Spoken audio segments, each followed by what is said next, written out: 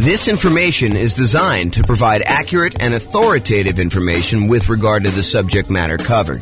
It is offered with the understanding that the presenters are not engaged in rendering legal, accounting, or other professional services. If legal advice or other expert advice is required, the services of a competent professional should be sought. Welcome to the Eugene Real Estate Investing and Real Estate Financial Planning Podcast. Learn all about investing in real estate in Eugene, Oregon, with a combination of real estate financial planning and modeling with numbers specific to Eugene, plus syndicated, more generalized recordings of live and pre-recorded real estate investing classes, not all of them specific to Eugene. Be sure to stay tuned after the podcast for a message from our sponsors. All right. Well, welcome and good morning. This is James Orr, and this is a special class. So just got back from my vacation, tropical vacation, and had a voicemail message come in from someone who wanted to hire me to do some consulting on a value add multifamily property that they've recently bought. And they'd ask a question about, on the voicemail, when to do the upgrades for the value add, like kind of like the timing and thinking about how to do those. And I had never really done a kind of formal class of that nature before. So I decided to sit down and create a PowerPoint for the coaching clients. And so this is part of the coaching program about when to do upgrades with a value add rental property. And we will jump right into it. I'm doing this live for me, but no one is on live. And so this is basically a recording that you'll have access to in the control panel there. So kind of where are we in this process? The coaching is primarily about how to improve rental property cash flow now. And if you think about that, it's this kind of visual that we have of all the different stages for when you're acquiring a property. And this is in the stage for improving the property. And specifically, it's in the upgrade property section. So if you're familiar with this kind of visual that we do, these are all the different strategies for improving rental property cash flow, either cash flow or cash now kind of stuff. And that's for when you're searching for properties, all the things you do when you're searching. These are all the different things you do in order to improve cash flow when you're financing the property.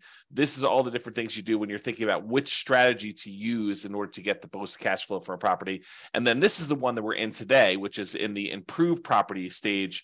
And specifically, we're doing the one that's highlighted here when you upgrade a property.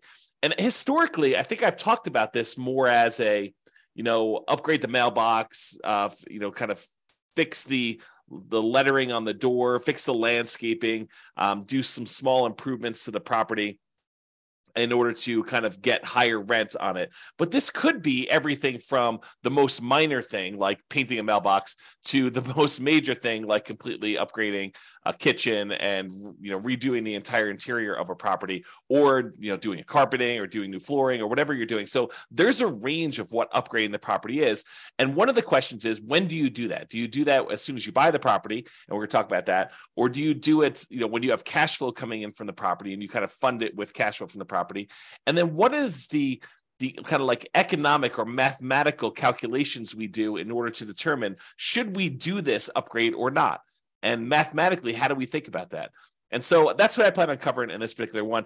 Just to kind of finish this out, there's a whole section on when you're marketing property. There's a section when you already own property, section when you're renting the property, all things to do with property management and as you're renting it. And so those are the different stages. And today we're covering this one in the improved property and specifically upgraded property. Okay. So specifically for this recording, I want to focus on when. I know if you're not, and when, as opposed to what you should do, what improvements you should do, and how much each of those will change the rent. I think there's a lot of variation in that, and it's very market and property specific. And so I'm not going to get into that in this class. Maybe I will do a class on that in the future. And if somebody really wants that, let me know. We could do that as part of the coaching call one of the days, and we can kind of figure that out. But today I'm going to focus in on when. So first I'll do kind of a carve out. Look, if you're doing a BRRRR strategy, if you're trying to do a buy, rehab, rent, then refinance, and then the last R is repeat. If you're trying to do that kind of process, then obviously you're going to do a lot of the improvements in the value add upfront as soon as you acquire the property, because you want to have all the value add done to improve the property value so that you can do your refinance and pull out as much money as you can, leave as little money in the deal as possible is probably a better way of saying that when you're doing these kind of burst strategies once, because you want to take advantage of that increase in value of the property. And likewise, if you're buying a property with the sole purpose of flipping it, you're going to buy a property, you're going to do a bunch of rehab to it, especially if you're going to do a big multifamily where you do rehab, you get tenants in there, you raise the amount of rent you're getting, which raises the value of the property, and then you're going to go sell that property, 3 months, 6 months, 12 months, a year or two down the road, then you're probably going to want to front load as much of these as possible. I think when the nuance comes in is when you plan on holding the property long term. You're not going to do a burst strategy, which you're going to front load and do as much of the stuff as you can as quickly as possible. And you're not going to try to do a value add in order to sell a property quickly. So when you're not doing those two strategies and you're going to kind of hold the property, I think there's a little bit more subtlety and math that goes into should you make an improvement to a property or not. It's not like you're going to always constantly maximize and improve the property, because sometimes that does not make sense from an economics return kind of standpoint. So let me just make sure I read my notes here. So if your plan is to not take short-term advantage of the forced appreciation, which is really what you're doing when you're doing all these improvements on a property, is you have natural or organic appreciation when a property tends to go up in value over time. You hold a property and inflation happens and things become more expensive. That's organic appreciation, or kind of like natural appreciation. The property values tend to kind of creep up over time. But you can force appreciation too. You can go in there and actually add value to the property and get stuff done. So if you're not trying to take short-term advantage of that forced appreciation, you're not trying to sell it and capture forced appreciation, and you're not trying to refinance the property to benefit from the forced appreciation, which may or may not be BRRRR. Sometimes you kind of like improve a property and then you do a cash out or a long-term financing because the way you had to acquire the property was different, which I guess is a variation of BRRRR, but I digress. So if you're not trying to take advantage of that short-term forced appreciation, then you may want to emphasize the returns from the return quadrants, and specifically, I think, more of the cash now side. You could go ahead and invest in something and get appreciation and maybe even some improved debt pay down, although it's much less likely. We'll go over that in a second here. But you can get this kind of improved appreciation. But honestly, you don't get that appreciation benefit until you either sell the property or you do some type of cash out refinance. And so the benefit from that is at some undefined point in the future, and it's uncertain. And so I think when you're thinking about whether or not you should do these improvements and when you should do these improvements, you really want to focus much more on the right-hand side of the quadrants, which I'll show you here in a second, and specifically the cash flow portion of that. Maybe a little bit on the cash flow from depreciation, but mostly that's like a benefit you get, a short-term benefit of taxes. It's almost like a rebate on the money you spend. So let's talk about this. So for those of you who have not seen this before, you should definitely dig into this. This is my return quadrant, and just shows you that the 4 different areas of returns plus the return you get from reserves when you own rental property. So appreciation, the tendency for property values to increase over time. Cash flow, that is your net cash flow after all expenses, your rents and any other incomes you have in a property, minus mortgage, taxes, insurance, PMI, property management, maintenance on a property, capital expenses on a property, if you're kind of doing those in there as well. Like all of the expenses, so all the income minus all the expenses is your net cash flow. So that's what this cash flow one is about. Debt pay down is the amount of principal you're paying down on the loan each period of time, whatever you're measuring here. Usually it's a year. And then the tax benefits are usually the tax benefits of depreciation. When you own a property, the government allows you to say, look, the value of the building, not the land, but the value of the building has a finite lifespan. And we understand that as the government, and so as the taxing body of the government. And so we are going to allow you to depreciate the value of that building over time, because a building, in theory, goes down to zero. You utilize the limited lifespan of the building over, in most cases, 27 and a half years for residential properties. That's per the tax code. So those are the tax benefits you get. And a lot of times we look at that historically as the cash flow you get from those tax benefits. So it's not just the raw amount that gets depreciated. It's the amount that gets depreciated times whatever your tax rate is, which means this is the amount of money you get back on your taxes, or that you don't have to pay in on taxes from other income you're getting, like rental property income or from your job in some cases. So those are the 4 different areas of return. And then we have reserves, which you get a return from that as well. So the total of it is written in the middle of all 5 of these, and that's kind of how we visualize that. So by improving a property or adding upgrades to the property, we're often improving 3 quadrants in terms of dollars. So if you think about the return quadrant, we can measure it in several ways. We could say, how much in dollars did the property appreciate? How much in dollars are we getting on cash flow? $2,000 a year, $2,400 a year, $5,000 a year, whatever you're getting in cash flow. How much in dollars are we paying down the loan? And how much in dollars are we getting in terms of cash flow from depreciation by owning this rental property? And then how much in dollars are we getting as a return on the reserves we need to set aside in order to prudently invest in this property? So if you think about it, you can have dollars, return in dollars quadrants, or you could have return on investment. So you could say, hey, look, this property went up $5,000 in this year, and I had to invest $100,000 in order to buy this property. So now it's a return you're getting, the $5,000 in return, divided by the amount you invested in order to acquire the deal, which is now a $5,000 divided by $100,000, and it gives you I think if my math is right, a 5% return from appreciation. And you can look at that for all of these. You could say, I'm getting $5,000 a year in cash flow on a $100,000 investment. So my return from cash flow is 5%. And so all of those are return on investment. And we typically use that when you first acquire a property. So when you first invest the money in order to do the deal, because it doesn't make sense in my mind to say 10 years later, okay, now I'm getting $10,000 a year in cash flow on this particular rental property, and I had to invest $100,000 10 years ago to get that. The further you get away from when you first make that investment, the less the initial amount you invested in the deal matters. I think the longer you get away from it, the more you need to think about how much am I earning from appreciation and cash flow and debt pay down and tax benefits and reserves on how much equity I have in my property. So after you buy the property, shortly after you buy, we switch, in my mind, from thinking about it as in terms of return on investment, and we start thinking about it as return on my equity in the property. And for more advanced people, if you've heard me talk about this before, it's not even technically, in my mind, return on equity. It's return on the equity you'd walk away with if you sold the property after all of your expenses of sale, your real estate commissions, your closing costs, any depreciation recapture tax, and any capital gains taxes. All of those expenses need to be subtracted out of the equity you're getting. And so really, when I think about it, like more advanced strategy is the returns you're getting divided by the return, divided by your true net equity after all expenses. Okay, but now I've digressed. The reason why I wanted to tell you that is there's really 3 flavors primarily that we talk about for these return quadrants. One is return in dollars, the amount of money that the appreciation, cash flow, debt paid out, tax benefits went up. The return on investment, when you first acquire a property, the amount of money you're making on the property divided by how much you had to invest in order to do that. And then once we've owned a property for a while, it's now return on equity, or what your return is divided by how much equity you have in the property. So let's first look at dollars and see how this is impacted by doing this forced depreciation, by doing upgrades to a property or improvements to a property. So this is just the appreciation quadrant we're talking about now. As we improve the property, we often force the property to be worth more. I mean, think about this. You go into a property and you replace the carpet, or you add a new roof, or you add a new furnace or something like that. Don't you, in theory at least, improve the value of the property?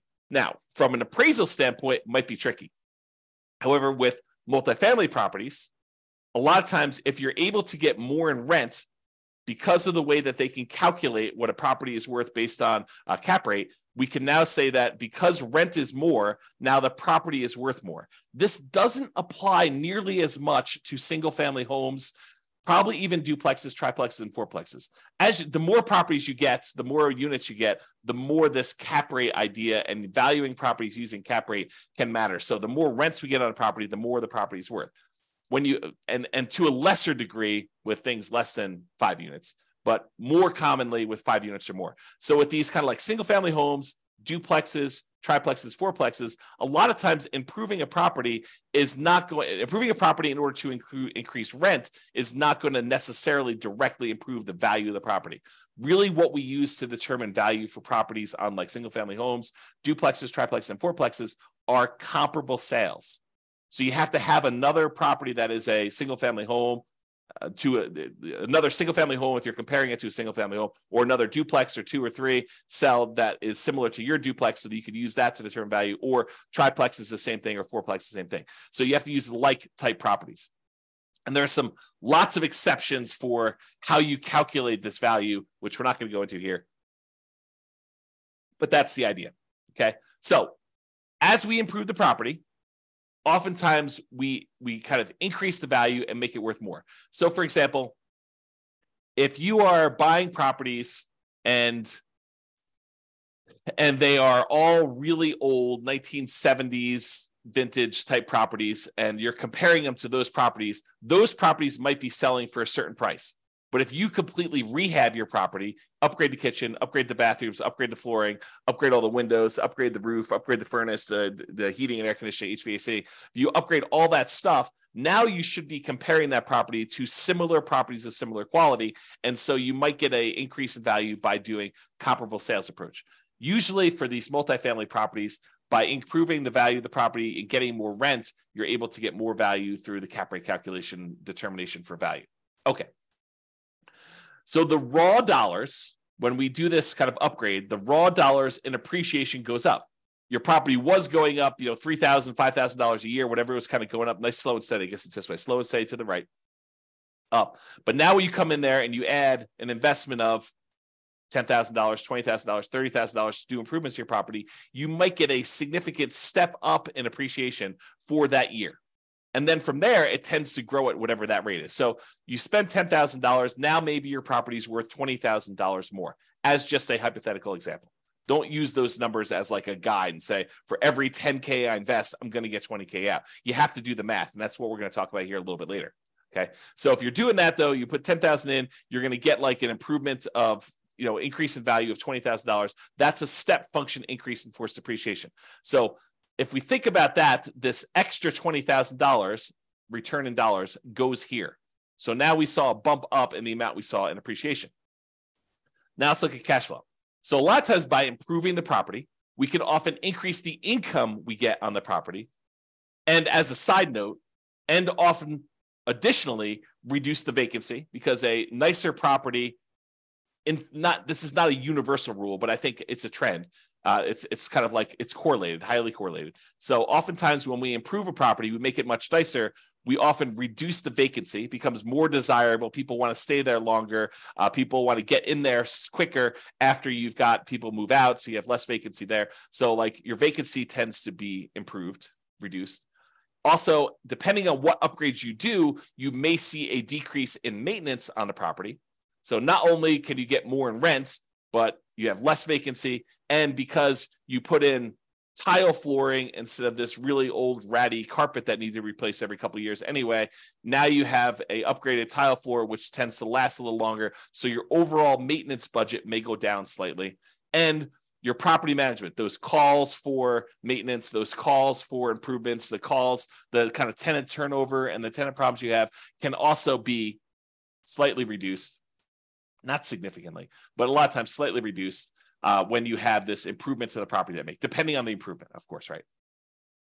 Now, as a side note, sometimes the improvement or upgrades you're making involves a short vacancy, right? A lot of times investors that own a property already, they're going to wait for their property, the current tenant, to vacate the property. Then they're going to go in there and they're going to do the rehab that they need to do in order to do the upgrade improvements. Then they're going to start over with a new tenant at a higher rent. Most of the time, they're not going to go in while a current tenant is in place and improve on the property, right? We're not going to go ahead and voluntarily evict the tenant who is already paying and paying on time to go in there, improve a property, and get someone else in there. Sometimes we might if we're trying to sell a property very quickly, but most of the time we're going to do this from cash flow. We're going to have the natural turnover of tenants dictate the pace at which we do the upgrades, both the natural turnover of tenants and also the amount of cash flow we have available to do this. Because if you don't have extra cash sitting on the sideline that you can invest to do this, you really have to fund it internally from the cash flow on the rental property. Okay. So sometimes though, when you get the tenant to vacate, you now have a month, 2 months, 3 months, depending on how good you are at getting rehabs done, how quickly, in order to get this property rehabbed and then back on the rental market. So sometimes we have a short vacancy, which might result in temporary cash flow dip while you're doing the improvements and finding a new tenant at the higher rents. So some periods of time, there's that. Okay, in addition, this increase in income, especially for multifamily properties, which we talked about, is the primary driver for increased property value. So when we're talking about these 5 units and up, especially, by getting more in rent, by improving the cash flow, the net operating income on the property, we are able to increase our cap rate on the property, which means that in order to have if we were going to sell the property and we're getting a certain amount of rent and the cap rates for similar properties like this are selling for whatever they are, that means that we can get a higher price to get about the same cap rate, if you think about it that way. So for properties deriving value from income using calculations like cap rate is what I had as a comment there. Okay, in some cases, improving the property will also result in taxes and insurance bumping up a little bit, which will push back slightly against improved cash flow. So to kind of give you an entire view of this whole thing, yes, by improving the property, we often get a bump in rent or other income on the property, depending on what we're doing. And additionally, as a benefit, we sometimes get reduced vacancy, sometimes get reduced maintenance, and sometimes get reduced need for property management, less calls for maintenance, less calls for issues going on with the property. So those are the kind of bonuses. But when you do improve your property, sometimes the tax man comes and reassesses your property and says, now that your property is improved, it's worth more. Your property taxes will go up a little bit, and that can push back a little bit against the gains you had in those other areas we talked about, the rent, the vacancy, the maintenance, the property management. Okay, so sometimes taxes will go up. And because it will now cost more to repair things on your property, sometimes your insurance will go up a little bit more too, right? You no longer are got a really low-end property that doesn't cost that much in order to kind of keep upgraded. And now your property is much nicer and more improved. And so your property insurance may go up. These are relatively minor, unless you do major rehabs. But these are usually relatively minor pushbacks against that improved cash flow. But in order to give you an entire picture of what's going on, I did want to talk about that slightly. Okay. This is a really small note. This is me getting crazy with the minutia.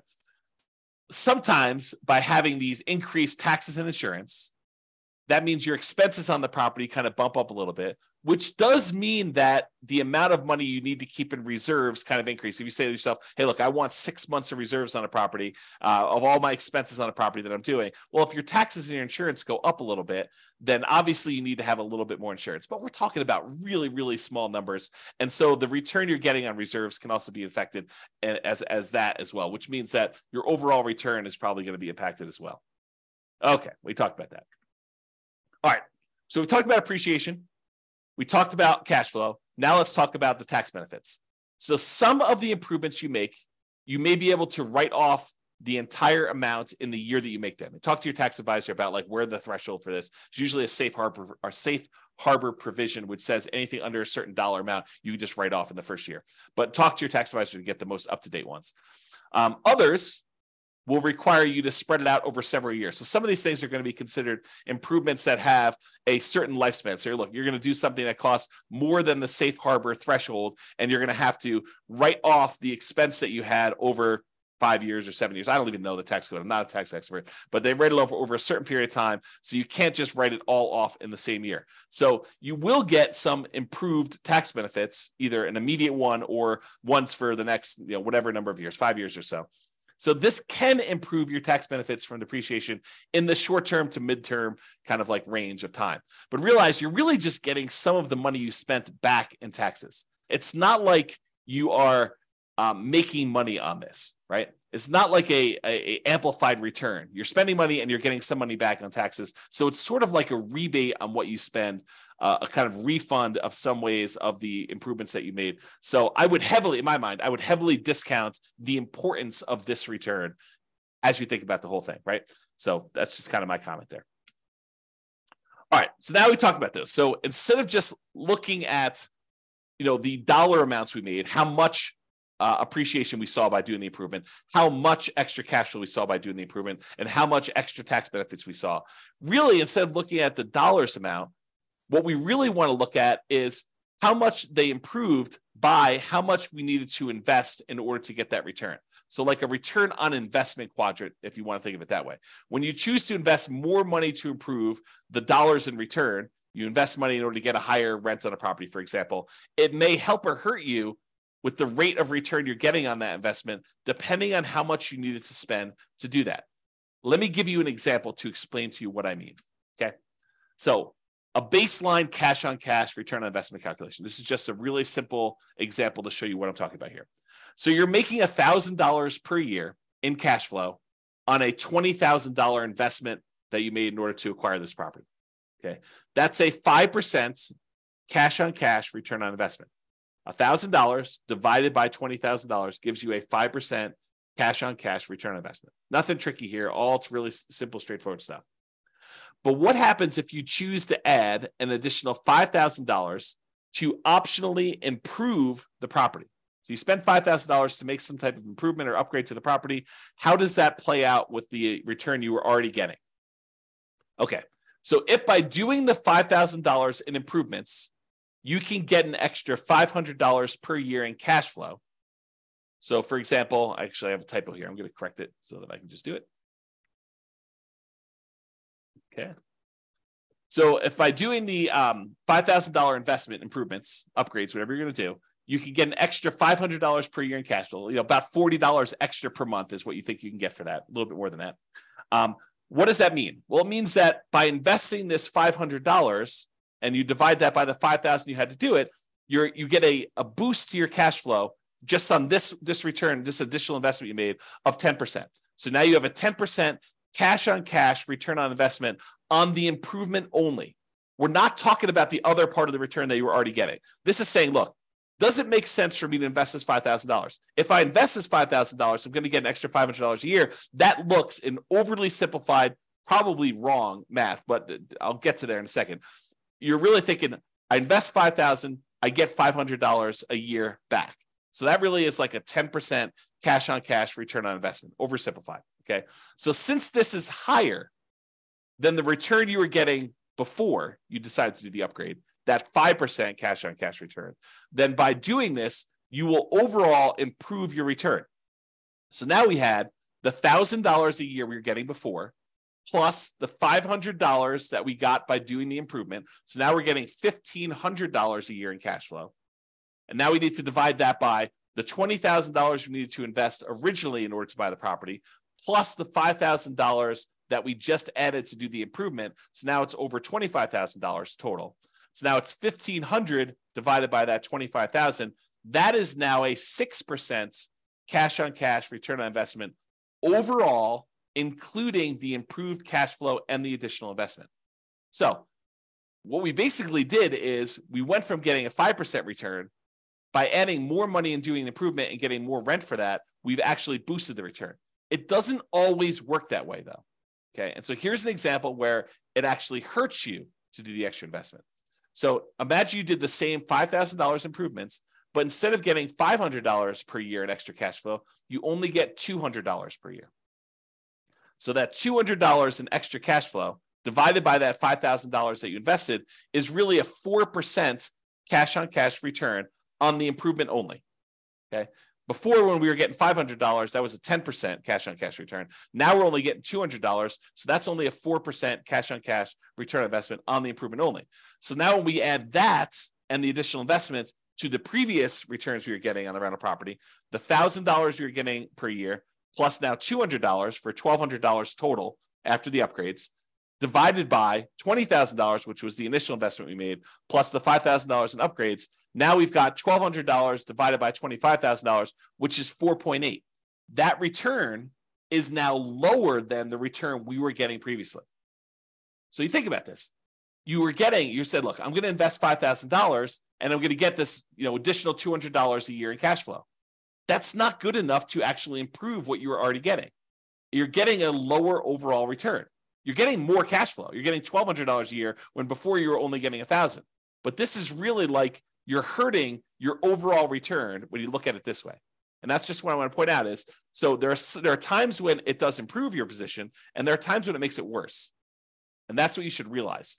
So with that being said, This was just looking at that one cash flow part of the return, the cash on cash return on investment, assuming you did these improvements as part of the purchase. Because remember, we're doing this like really early on, so I'm using that return on investment thing.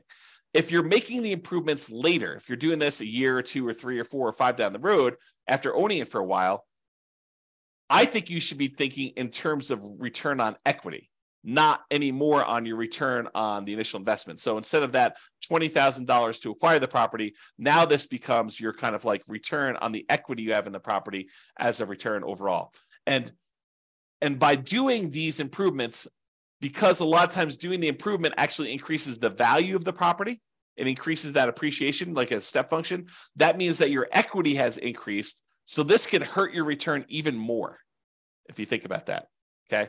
So don't get too caught up on this. I just want you to understand this is not a super simple, straightforward calculation that we do, and this is why I think not a lot of people tackle this. Right? It's like it's highly nuanced if you really step back and think about it, and think about like, well, really, what do I want to improve?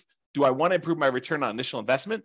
No, because I don't think that matters anymore. I really want to think about what my return is on the equity I have in my property, and probably specifically return on true net equity. But then you have to think about how this impacts your overall equity if you're going to do that. Okay, so let's go through an example of like how to make this decision. So if you need to make improvements for property, I'm going to step back for a second. If you need to make improvements, health and safety reasons, or to make the property rent ready for the next tenant, just to do the bare minimum to get it to the point where it's like ready to go, it's getting back to the normal state it was in, you can do that. I mean, however, you can do that like no matter what. Don't think about a calculation for that, right? If it's health and safety or you're doing rent ready, you got to spend the money in order to get your property ready for the tenants, or to make sure that the tenants are safe in your properties. Okay. However, if you're doing optional improvements, you're thinking about upgrading a kitchen or replacing flooring with something higher end or something like that. In general, and to simplify, I'd like to improve the property when, here are some criteria. Number one, this will improve the value of the property. So there are probably exceptions to this, but in general, what I like to think about is, will this make the property more valuable overall?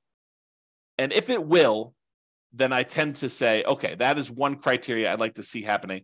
There are probably some exceptions, like if the return you're getting in this next step here, if the return you're getting is so good, but it just sort of holds the property at its current value, I may still be willing to do that. But ideally, it's when they will improve the property, improve the value of the property. Additionally, I can get a good return on the money I'm investing. And as soon as I said that, you're like, well, James, what's a good return? I'm so glad you asked.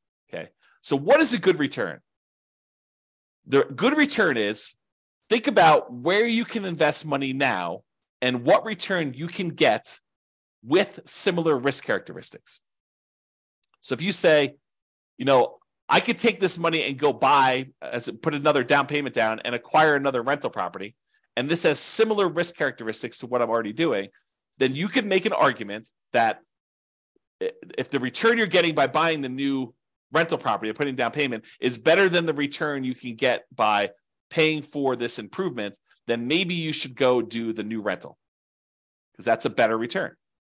Or if this is similar to that, and maybe you don't have enough for a full down payment, but you have $20,000, and the $20,000 can get you a similar return you want to do. So you have to look at these things and decide, is this a good return for the money I have?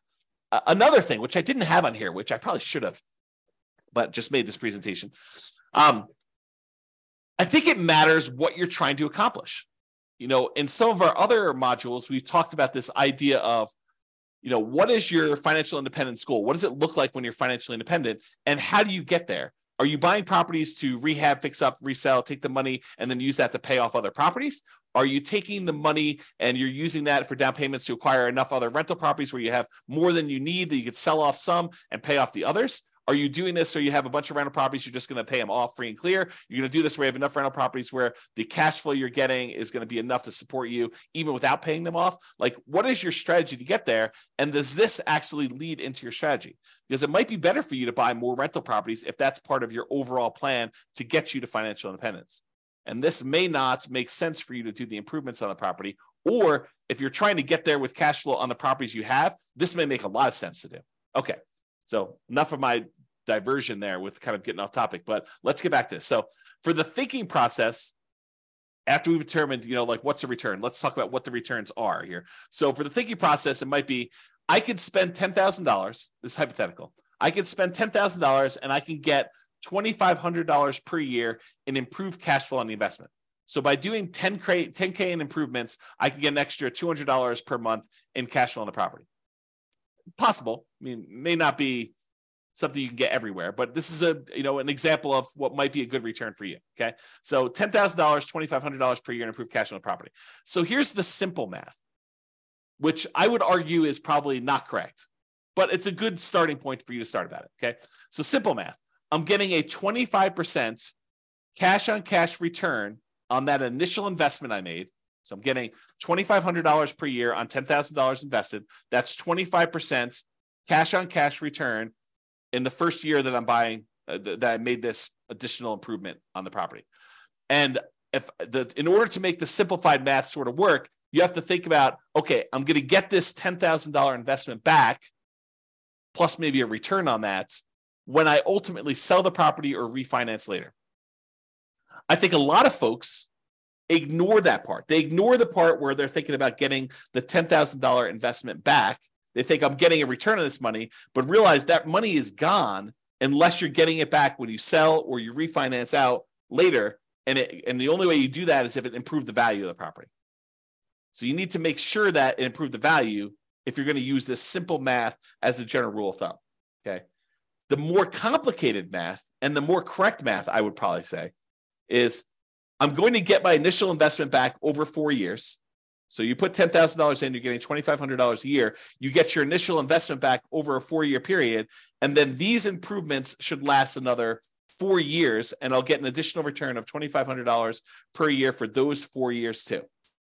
Because realize a lot of times when you spend money to make an improvement, it has a limited lifespan. Example with flooring. You go ahead and you spend $10,000 to upgrade the flooring to luxury vinyl tile or whatever you're doing, or luxury vinyl plank in the entire house. That doesn't last forever, right? That may last for 5, 10 years, something like that. I used 8 in this example, but it's really whatever the lifespan of what you're buying is. If you're doing carpet, carpet may only last, I don't know, depending on how bad your tenants are with carpet, 2, 3, 4, 5 years, a few tenant cycles. If you're really lucky, the private tenants take care of stuff, maybe 10 years. So this carpet has a very limited lifespan. So the amount of money you invest, you not only need to get your money back, you need to get a decent return on that money when you're doing that. So the more complicated version of the math is put my $10,000 down. That year I get $2,500 back. So I'm out net $7,500. Then the next year I get $2,500 more back.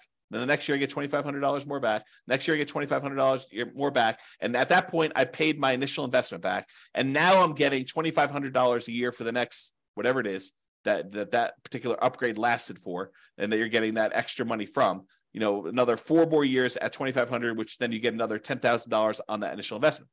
So how do you do that calculation? Well, I'm going to show you on the next slide. It's called an internal rate of return calculation, or an IRR calculation. And you just use Excel to do it. And I'll include a copy of the Excel spreadsheet so you can go download it and modify it. But I'll show you how to do it. So basically, you look at what the return is by putting money in and getting some money out over that, whatever time period is that you're going to hold that. And then that is the return you look at to determine whether that is a good return for you or you can get better elsewhere. So that's how you can look at it. So some investors, by the way, and I'm done with this example of like when to approve. Those are the general rules I have. Some investors prefer to have the property self-fund the improvements. In other words, pay for it out of cash flow.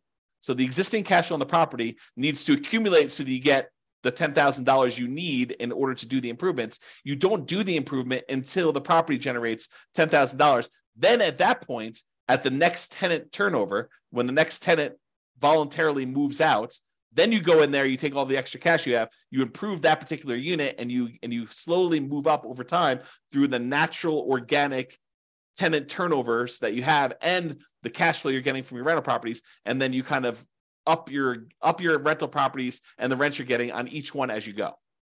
Okay, so a lot of investors will look at it that way. Some investors have extra cash outside of it, and they're willing to go and use that money in order to fund the deal in order to do that. But I think less are willing to do that. I think more of them are willing to fund it internally from the property, and fewer are willing to do that up front. Unless you're doing like BRRRR or you're trying to do a property where you're selling, I think a lot of investors will add money in order to do those up front. And I have an important note on here, but I think I covered it, and that is you need to get the amount invested back and get a return on that money. It's not just the return. It's not just I put in $10,000 and I get $2,500 a year. You need to think about, okay, I get $2,500 back, but when am I getting that $10,000 I invested back? And the exception to this is unless you're getting that back on sale. You're thinking about, okay, I'm getting this extra rent, but I'm going to get this $10,000 back when I sell it or when I cash out refinance later on. And so you have to think about it that way. But be careful with that thinking, right?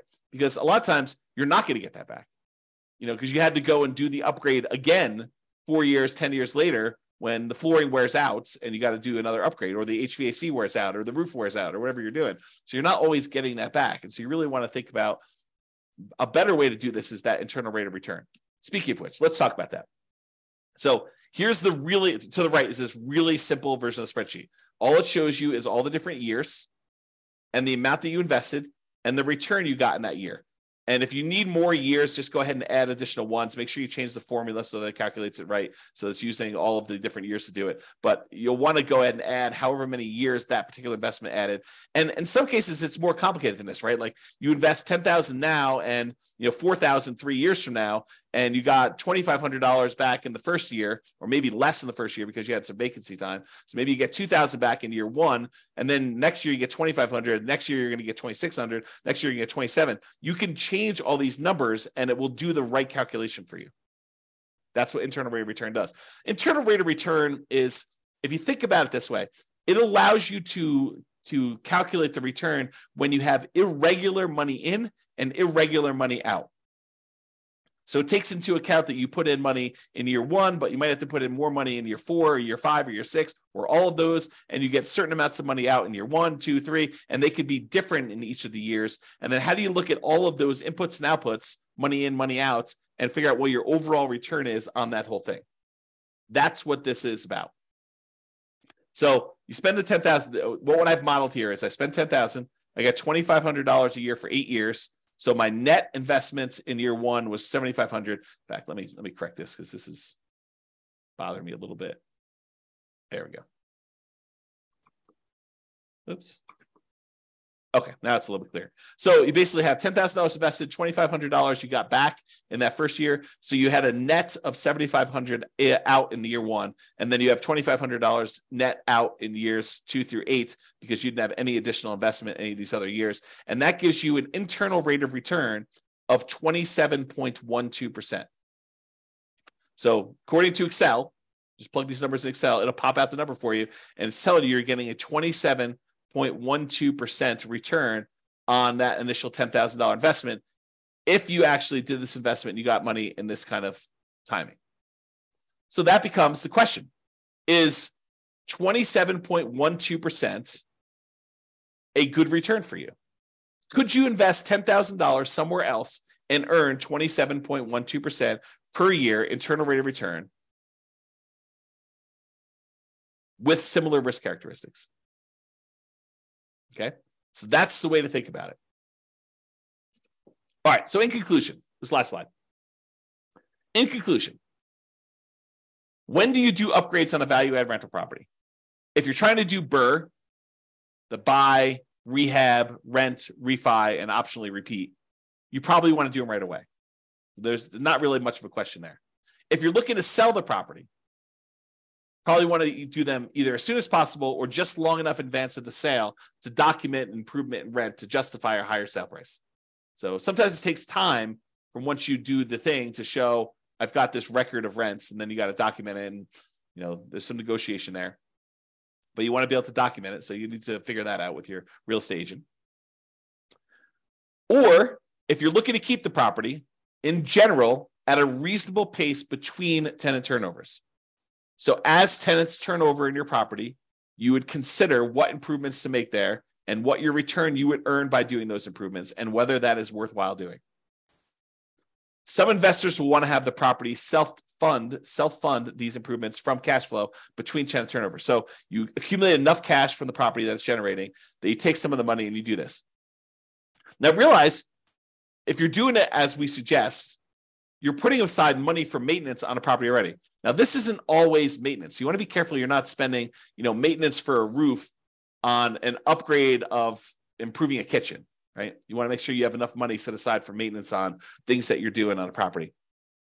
But a lot of times we have money set aside for some of these things or to help with some of the costs. Some investors want to have the property self-fund improvements from cash flow between tenant turnovers. I already said that. Some investors will look at adding additional capital to make improvements by doing a return calculation on the additional capital invested and the improved return.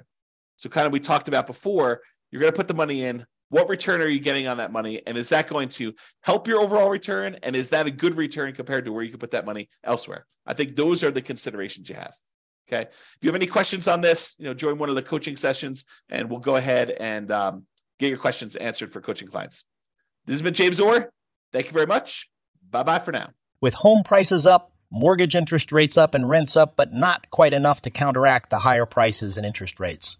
Cash flow on rental properties in Eugene is harder than ever. Book a call with the Real Estate Financial Planner to apply our proprietary 88 strategies to improve cash flow on your rentals. See the show notes for a link to schedule your call and improve your cash flow today. If you're a real estate agent, lender, or professional in Eugene that wants to help our real estate investor listeners, consider reaching out to learn about collaboration opportunities with this podcast. We'd love to add more value to our listeners by having you assist our investors buy, sell, and finance their real estate investments. See the show notes to schedule a call to discuss collaboration opportunities.